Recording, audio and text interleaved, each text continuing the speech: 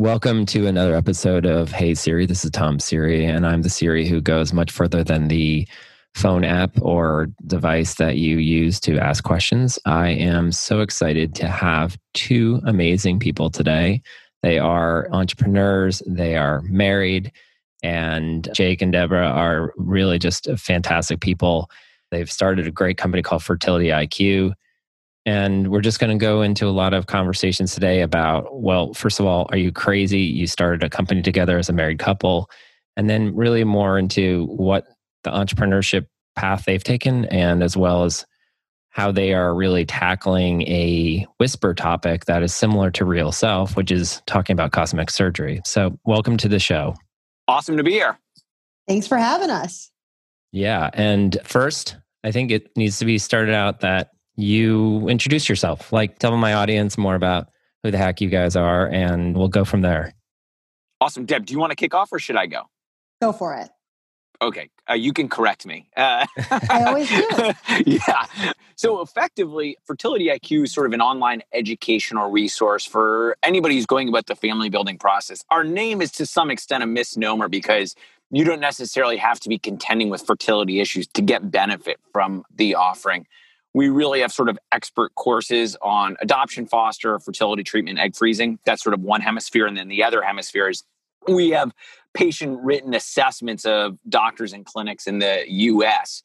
The reason, Deborah and I decided to jump in and do this is we sort of had our own travails trying to build our family. We started the process going in there thinking, let's get ahead of the game and let's freeze embryos, only to learn two things. One, that we're less fertile than we thought.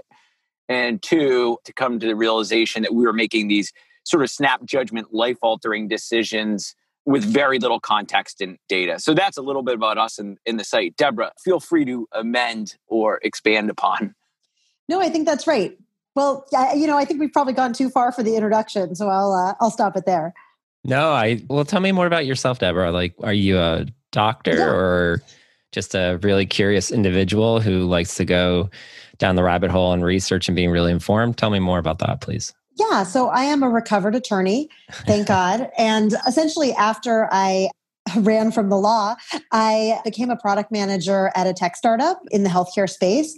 And it was kind of during that time that we were going through fertility challenges. And at the time, the fertility process was really taking up all of my life. And it was really creeping definitely into my work performance and my work hours.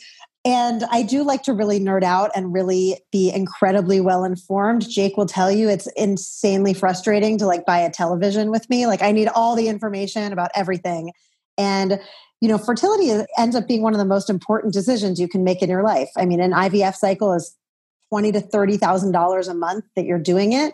The success rates are low, and Jake and I out of pocket had spent about $70,000 with nothing to show for it. And at that point, we just felt like there was no good online data that was kind of meeting the need that we had.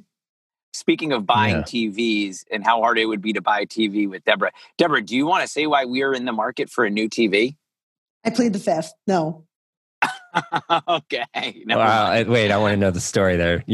Jake, sounds like you're going to have to. Oh, sure. Yeah. Deborah may have gotten fed up waiting online with our local hospital and thrown her cell phone at our TV and broken on Sunday. I think I just saw a viral video about an LSU fan throwing something at a TV and people ridiculed him. So you guys got to be careful what videos you share online. The good thing was I broke the TV right before the debate, which meant that during the debate, I could throw whatever I wanted at the TV and feel, rest assured that I was going to get a new one. Well, it's nice that you have passion, right? And that's what's driven your entrepreneurial spirit. I'm sure you have to have passion. One of the things that I'm just curious is, Jake, you didn't refer to yourself as a recovering or somebody who's run from something, but I do know you have a background in venture capital. So you've seen startups close up and seen the misery that can be associated to it or joy. But I just love to hear more about your background and how you also thought that this was a swell idea to go start up a company. Yeah. So what I did preceding Fertility IQ is I worked at Sequoia, which is a venture firm. And it was a great place to be. Sequoia, in terms of headcount, is actually relatively small. And yet they do have the ability to see lots of different types of companies and opportunities. And so, even sweeping the floors and being the low person on the totem pole, I did get a lot of exposure to a lot of different sectors and businesses and approaches. And, I think it's really just as you say, which is running a business and starting a business is absolute chaos. Even though you think, oh, there's only so many people that work here and we're focused on just one problem. How hard can this be? Even in the companies that end up being fabulous successes, it can feel like enormous upheaval internally. And I think that's one of the things that can kind of be the most startling for people when they start a company or they join an early stage business is just the amount of seeming chaos. And I think the thing that's easy to lose sight of is that is totally normal. Like that is part of, by definition. And it actually doesn't, I don't think necessarily correlate with will the business be successful or not. Like I said, there are plenty of companies that I've seen, Sequoia invest in that have gone on to do great things. But to the employees that are there at that moment, they're like wondering, hey, are we going to make it? And I think the reality is even the things that go on to do great things, when you're just a normal employee working there, can feel like, holy Toledo, the wheels are flying off the bus here. I love that you both came together and created something that you wish you had and something that you was missing when you were exploring your options, doing the research. What have you seen Fertility IQ become that you think is really different in the market and something that you see your members really resonating with? Is it the reviews? Is it more in-depth seminars and sessions? What is it that really stands out? Yeah, I think when we first started Fertility IQ, we were laser focused on the issue of how do we find a doctor. And that was actually because we actually started Fertility IQ about 24 hours after our second miscarriage. And we were in deep pain with the doctor that we were in. And so we were actually trying to build the product fast enough to find our own third doctor. And so essentially today it's much bigger than that. But at the time, the premise was people need to hear from other people who are going through similar issues. Everyone has a very different fertility story, and a gay couple really almost has nothing in common with an egg freezer in their 20s. They're on very different paths as far as the fertility process. And so essentially we wanted to structure our reviews in a way that we've never seen online reviews before, which is let me search by the people who are like me and then read their reviews. So I kind of wanted to hear from all of the other nerdy people in my age range, of similar educational background, and also similar medical issue. And that's kind of where we started. And today, we also have added this much larger second component, which is bringing together the best researchers and scientists in the field and essentially bringing the science into layman's terms for people with our educational courses. And so today, the people who come to our site are about evenly split between choosing a doctor and getting educated. But today, we educate 80 to 90% of US fertility patients, which is something we never imagined would happen. Wow, that's fantastic. One of the things that I think about is it really felt like we were solving sort of our own problem. And we were just a white heterosexual couple looking for a fertility doctor. That's really particular. And I think, over the years, as things evolved, we've come to realize at first it was all we thought about was the patient. The patient was always right. That was it. And as we started to build courses, we, I think, developed a healthy respect and compassion for the clinicians. And we have probably more nuanced understanding of sometimes they'll make decisions that to the patient's mind may not make sense, but there's data in both directions. And so I think our sort of constituency and the groups that we have to consider have grown. It's the last few years since we've built courses. I think we're more understanding the challenges that the clinicians face. Now that we make our offering available to companies as a benefit, I think we probably have a better understanding for the needs of the benefit manager, the people in HR, and somebody that was just doing fertility treatment and was like I said, a heterosexual couple. We had one viewpoint, but today I think we've come to realize, just as Deborah alluded to, the needs of people doing adoption and foster also is pressing, but some of the mechanics and the challenges are quite different. And the challenges for a Black or African American patient may be dissimilar from a Caucasian patient. And so I think the number of groups that we've had to take into consideration and address is much, much bigger than the kernel of just us. I think for me, that's sort of been the kind of most startling, almost personal realization too, is that this is really beyond just the specific issue and problem that we faced, 5 years ago. Thank you. That's great context. And it led me to thinking about back to what you mentioned about how consumers are coming forward and sharing their experiences and giving it almost in a rating type style. And I know at Real Self, we get feedback quite often that this consumer, the doctor or the clinician will say, this consumer is wrong. That's not the way it really happened. Here's the nuances you mentioned earlier, Jake. Yeah. And we can't share the facts of the case because of HIPAA. Right. But this is an erroneous report. How does that play out in your world? Is it similar or is it a completely different situation happening? I mean, I would probably start by saying that we made a decision very early on that we've stuck to, that it might be a bad business decision, but we felt like was the right decision for patients and for protecting doctors, which is that every single review, first of all, reviewers answer about 100 questions. They answer a significant number of questions going through our review process, but every single review is hand-read by a real person and a member of our team. And we have pretty strict standards about which reviews get published.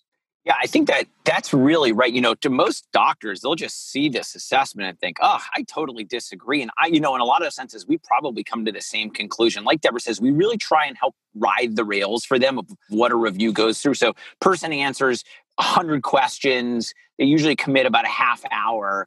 We then ask them to send a document that reflects they were treated at the clinic. We then manually read it. So we really put people through their paces before something shows up on the site. And we do a poor job of explaining that to doctors. Once we get a chance to have the individual discussion, I think the discussion tends to shift in tone. Inevitably, there are going to be circumstances where, the doctor says, listen, I continue to disagree with what was up there. And we'll sort of say, hey, listen, we understand that. We'll go back and make sure we've done everything properly on our end. But by and large, most of the time, those assessments will stay. We do remind people that one assessment obviously drives all of us crazy, but it does need to be looked in the context of all the assessments that you have. And most people, once they see the corpus and the body of assessments that have been aggregated, begin to think it reflects probably the histogram of what their patients think of them. And so I think it's important to have that one-on-one discussion and explain broader context. And most of the time, things end up being fine. Occasionally people are displeased with us, but it's our job to have those discussions with those doctors. Those reputations take an eternity to build. And so we need to respect that.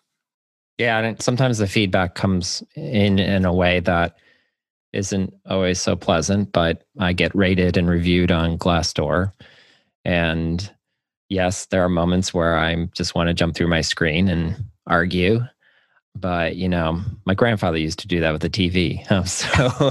So it runs in the family. But there's that humility or humble moment where you sit and have to actually absorb the perceptions that allowed that person to arrive at that opinion. And they could be completely wrong, in fact, but in belief, in their own perception, they've come to some other place. So that's often hard feedback to take, but that's the human nature.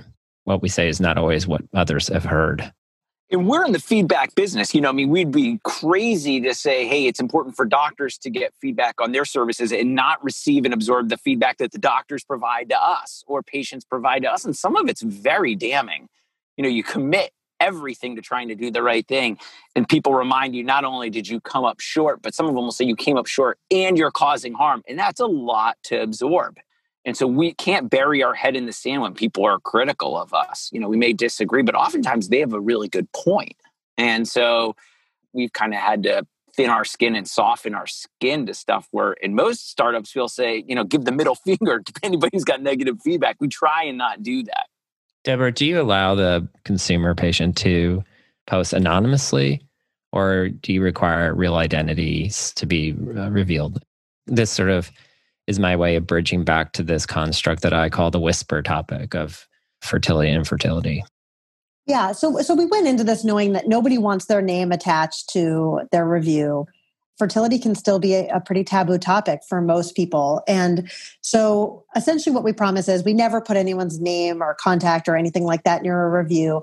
However, we do show a lot of their demographic data. And so they'll be completely anonymous to, a random patient who's coming to the site looking for a doctor.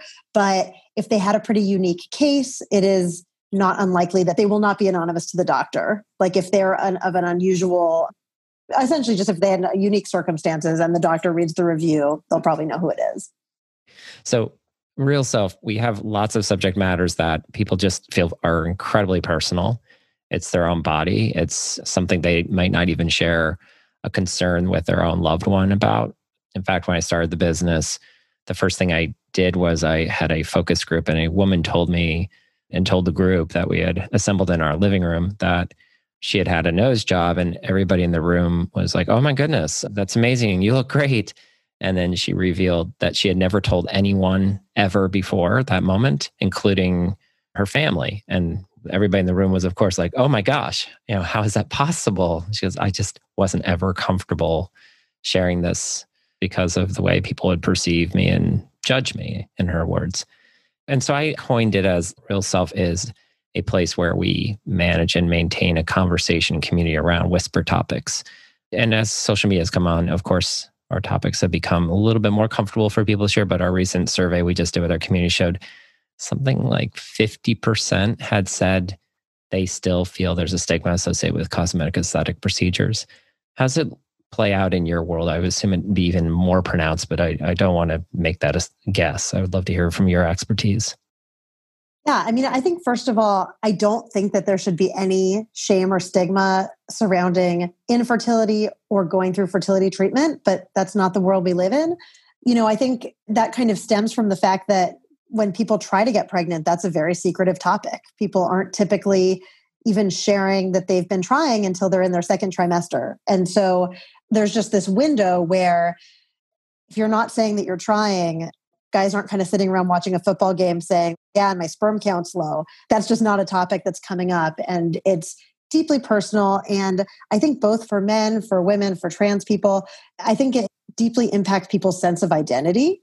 If someone has a low sperm count, if someone is having recurrent pregnancy loss or recurrent miscarriages, they feel like the thing that they were meant to do, that society has told them that they're supposed to do as a man or as a woman, they're incapable of doing. And I think that brings about a tremendous amount of shame. Do you both feel like you're erasing or reducing the stigma, or do you actually feel like, no, we accommodate it in a way that it's the world, it's the reality, and we really just help people work around that? It's a really interesting question. I think we really do try to accommodate it because I don't think our role to try to push people to, reveal more about themselves. So Jake and I ourselves in our courses often get pretty personal. And we've even shared some of our couples therapy videos on the site, which are ugly. And I feel like someone has like a blackmail tape of me that they've published on the internet. But I do get a lot of feedback from people where they say, "Wow, that makes me feel so much less alone." And it makes me realize that I'm not alone in this shame or in this feeling. And it might be okay to share it with people. I agree with what Deborah said. The thing about sort of shame and secrecy that I think can even be even more startling is when people are considering third-party reproduction, which in our line of work typically means donor eggs or donor sperm. And there are a lot of people that are very happy to reveal to their children and to their family that that's the path that they use to build their family and feel great about it. But there are a lot of people and there are a lot of cultures where that's verboten and it will never be brought up to the family, may never be brought up to the child. And so for some people in our line of work, there is this secret that they hold on to, maybe for eternity, about how they went about building their family. And I had, some suspicion of this, but as we're building courses for specific cultures, it's really become more apparent to me. And so I do, in some extent, sort of think that for some fertility patients, if and when they have a child, they sort of maybe move on from some of the challenges. But for some people who've built that family through third-party reproduction, they may harbor this fact that they're unable to share with anybody and be reminded of every time they look at their child. And that's something I'm only just beginning to understand now, but it's a serious and enduring thing. That's very interesting. I hadn't thought about the dimensions and the depth at which it's not just as simple as society has some trouble and hiccups about it. It goes deep into culture and religion and many other dimensions. And I'm sure cosmetic surgery has that as well, but I just don't think it is quite as the essence of life level. I'm curious your own opinions and you're comfortable sharing about. I noticed a business called, I believe it's Kind Body, which is really trying to tackle the stigma almost and I would call it normalize fertility and the conversation or the consideration of infertility treatment by literally, I believe they drive a bus around the country, at least pre-COVID they were, to really bring it out there in front of everyone as opposed to it's in a hushed corners of the internet or inside clinics protected by patient confidentiality. What's your own opinion of Kind Body, and do you think that is a good movement, that's a good change, or you have some concerns about it? I'm probably a little less familiar with the bus and sort of the mobile phenomenon and the pop-up nature. In a lot of ways, I think for people thinking about freezing eggs, bringing down price and accessibility, that's a major thing. And so that may be really important in that regard. For people that are trying to conceive and if it's not working, letting people feel like the concept is less taboo and more open is productive. And at the same time, there's a lot of sort of really serious subjects where you sort of need to calm your pace and sharpen your focus. And so also having that environment where you can have the serious discussion with the doctor or take a really rigorous course that's really data driven. I think that's also really important. And so I guess I don't have any strong feelings, but maybe it's because I haven't frankly seen it in my face yet. I don't know. Deborah, do you have a point of view? I don't have a strong opinion about that particular brand. I do think there is a movement in startups of like a similar ecosystem in that space. And, it's complex. I think on one side, I think it's great to have the conversation. I'm shocked by the number of women who I talk to who are trying to conceive at 44 and they have just not realized what people's fertility levels are like at that age. I think there is kind of like a societal assumption that we have amazing smartphones and we have amazing technology. So like fertility must have advanced, but it really has not. And so I think informing people is important. I do think it needs to kind of be balanced with, I do see a lot of the marketing as bordering on scare tactics for women and kind of getting them into this process, which I don't feel so great about. Scare tactic meaning time is running out. Yeah, like I think there are a lot of scare tactics that are really geared towards women thinking about egg freezing. And it's a really tough conversation because some of the scary stuff is kind of warranted and it's kind of true. But at the same time, the scare tactics can feel a little bit predatory to me. And then the final thing I'll say about it is I do see in a lot of startups a really big focus on saying, let go of the taboo around fertility by getting fertility testing. And I think it's really a disservice to women because the fertility testing that's currently available actually has no correlation whatsoever to natural fertility. And that is not explained to people. Oh, that's interesting. Actually, I didn't know that.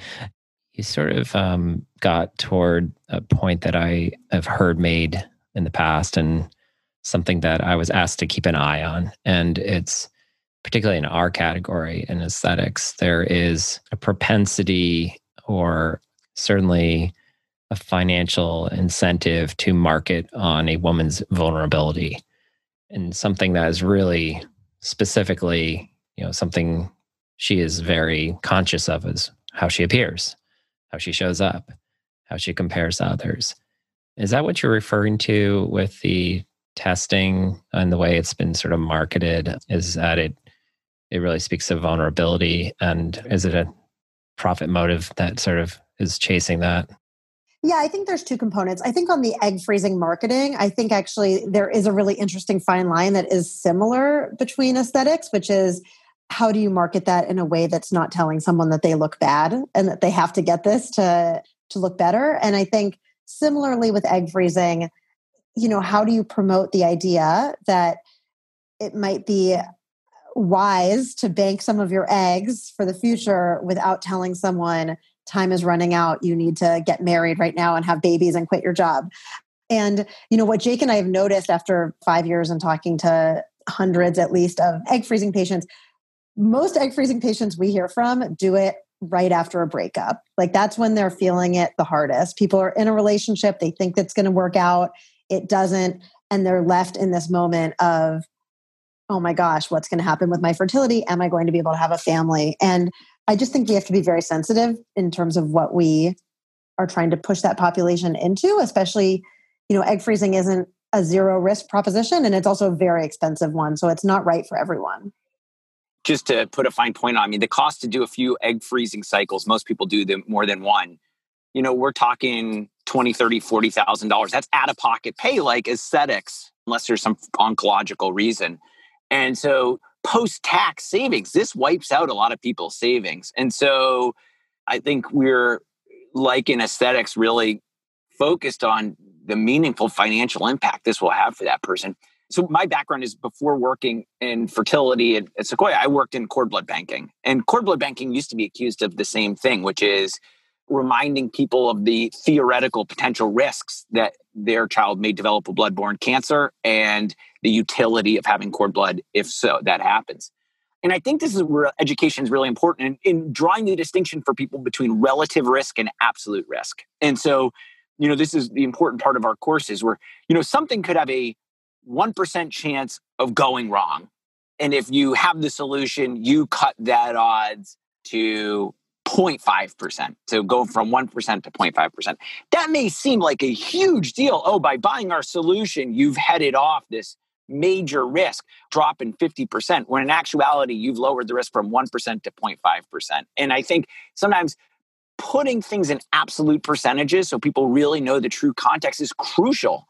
And I think that's a major thing that patients kind of need to understand when you're articulating what risks are and how much you're truly assuaging those risks. I think of fertility IQ and what you're doing is, in fact, encouraging people to slow down in something that should be highly considered and thought through, and also think about all your options and choices, and because you're making a big investment in yourself, investment both financially but also emotionally. And I once had an awkward conversation at a cocktail party where a reporter said to me, "Isn't what you're doing at Real Self sort of reprehensible?" Which is always whoa, that's a big word. But I went to liberal arts college, so I know what you're talking about.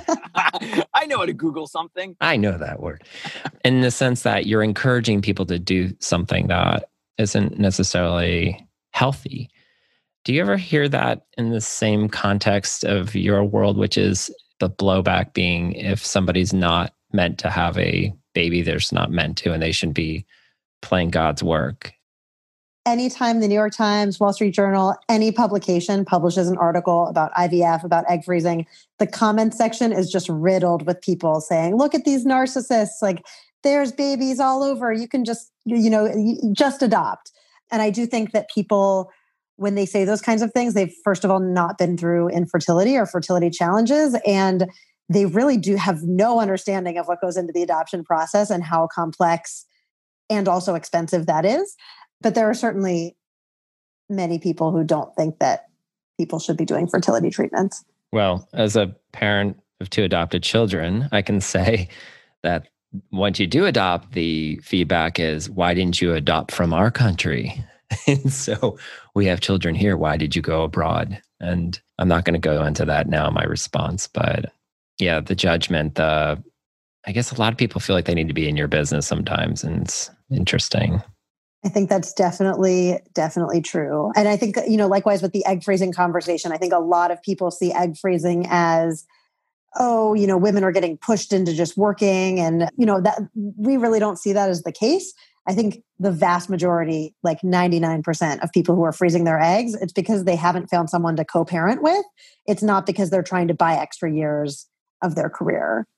As you look out into the horizon or, near term, do you see any breakthroughs potential in the world of infertility or fertility treatments? Or you had made a comment that the science hasn't really evolved that much. And And I don't know a time frame, but it made it sound like there's not been a great breakthrough that's led to amazing success stories. It's complicated. I think if you look at, to keep life simple, IVF is expensive and the success rates, given the cost, you could argue could be much better. It wasn't that long ago, 10, 15 years ago, that IVF success rates were way lower than they are today. And the risks taken on to do IVF were way higher. So in some senses, the field's come a huge distance in a decade and a half. I think we've reached a local plateau and a local maximum where, the breakthroughs aren't coming at the velocity that they were a decade ago.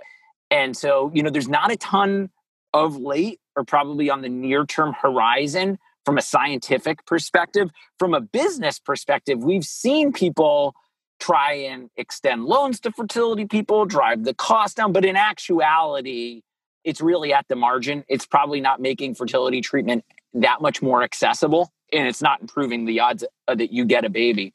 And so in my mind, I don't want to say we're stuck, but it's probably going to be a while till we see something transformative. Probably long-term, the only thing that I think is really interesting is probably half the cost of IVF has to do with the laboratory, the people taking eggs, sperm, putting them together, growing embryos.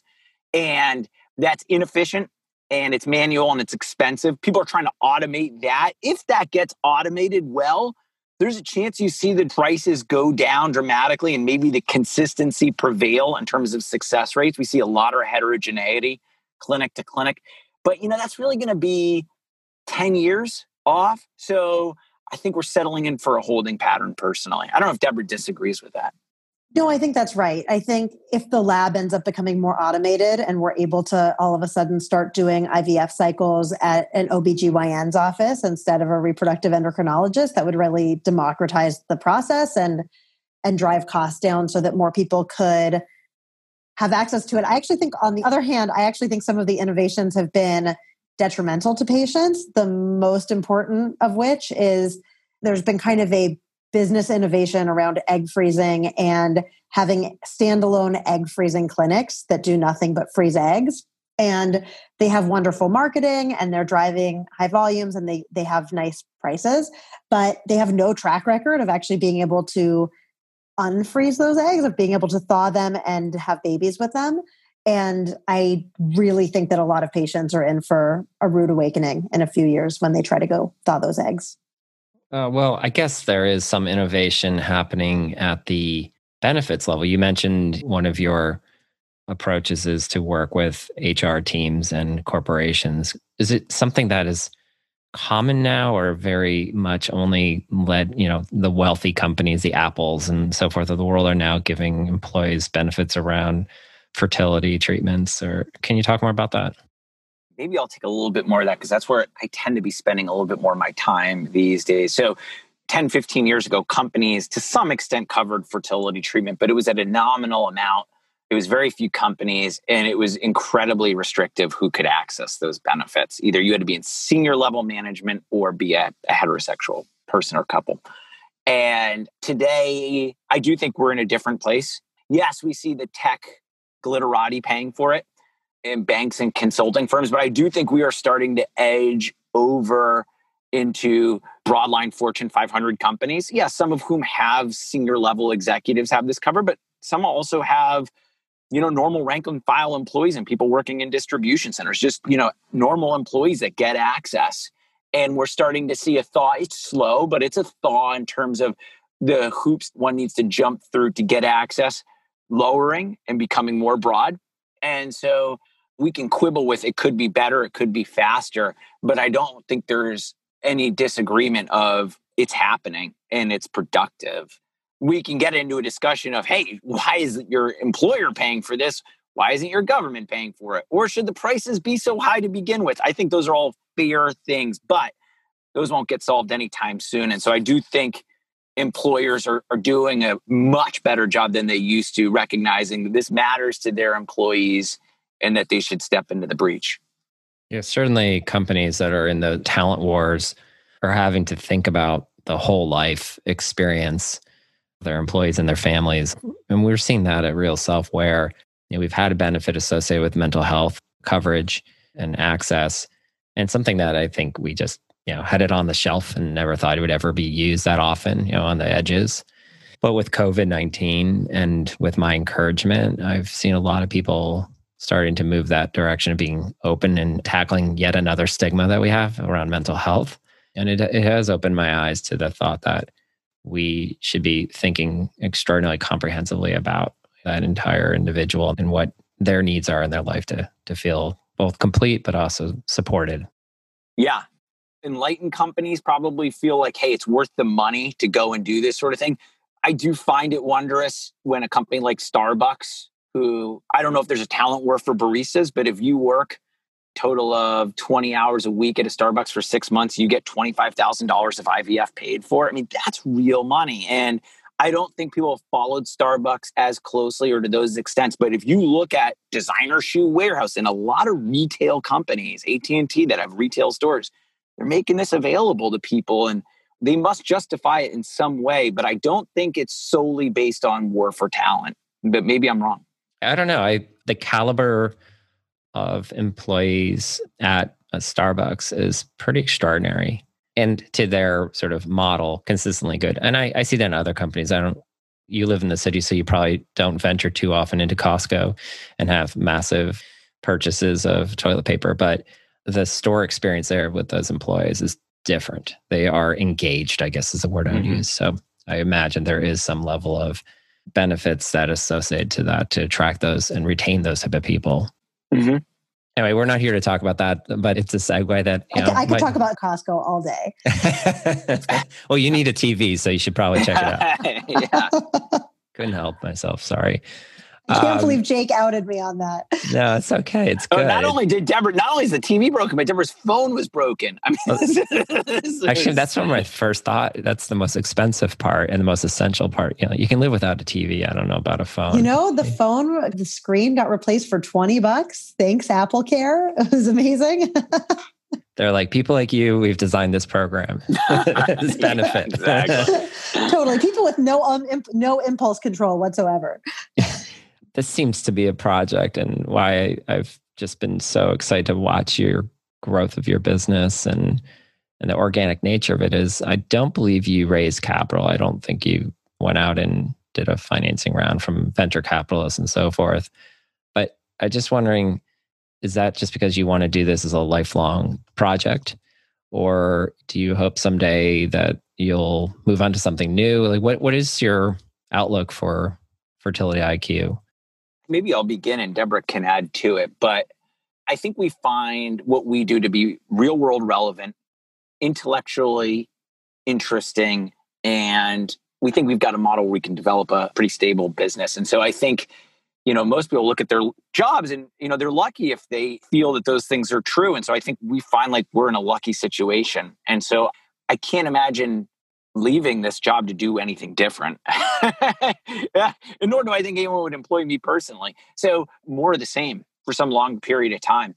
And, the decision to raise capital or not raise capital, I think Deborah and I had a few feelings of what we wanted this business to look like. And to be honest with you, to probably resist some of the urges from a monetization standpoint that most venture capitalists would probably say, oh, you should pounce on that. And prefer to avoid those sorts of discussions, coming up every quarter. And so we felt like if we watched our expenses and did things in a certain way, we might not need a lot of money, couldn't do it all on our own. So we've had a few individuals kick in.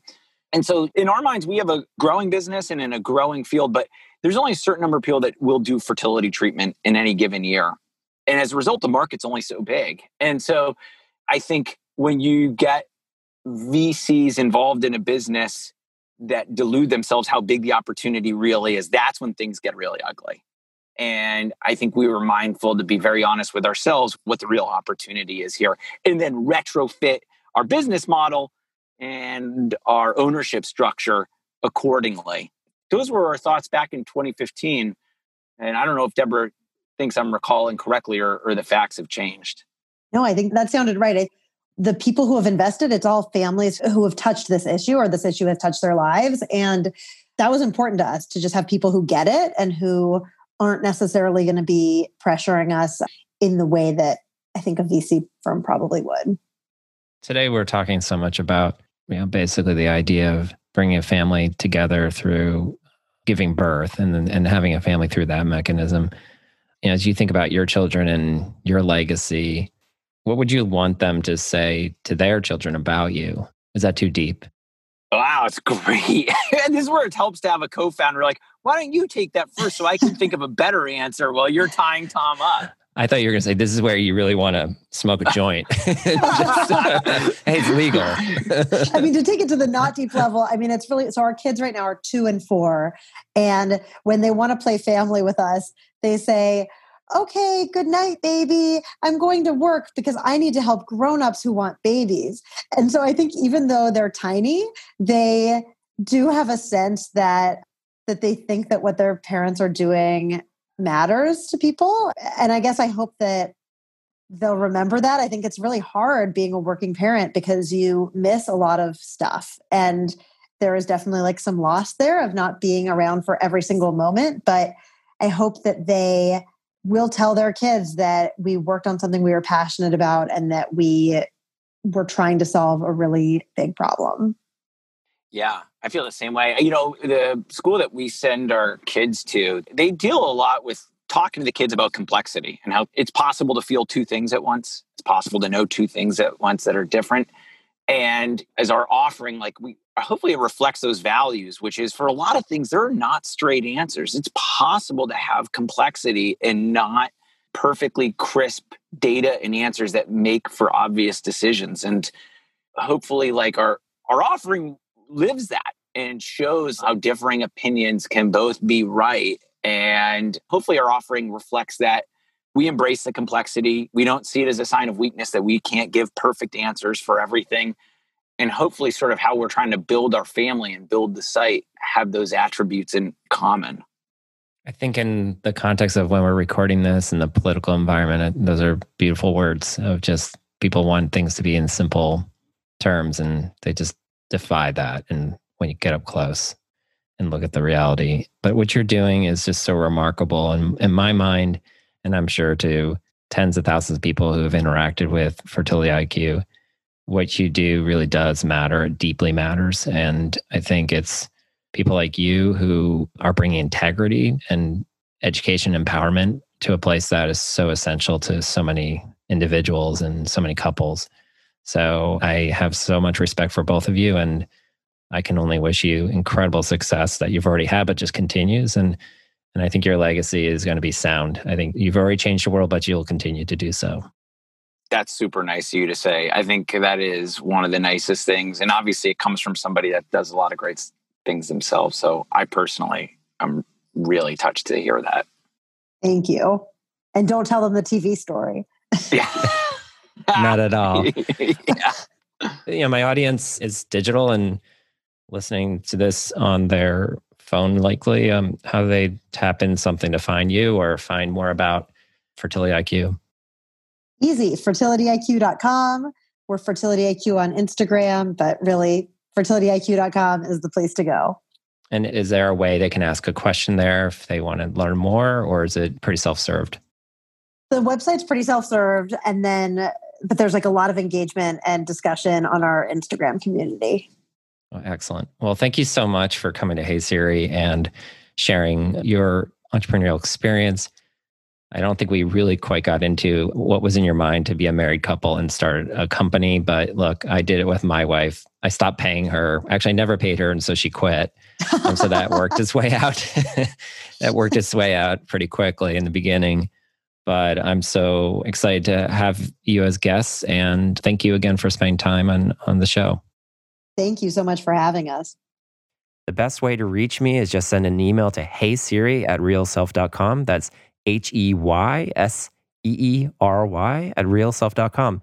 We look at every single message that comes in and respond. And if you have feedback that's positive, love it. Challenges, even better. Want to be a guest, even more delightful. So please get in touch with us. Want to know more from our audience and what's working, what's not.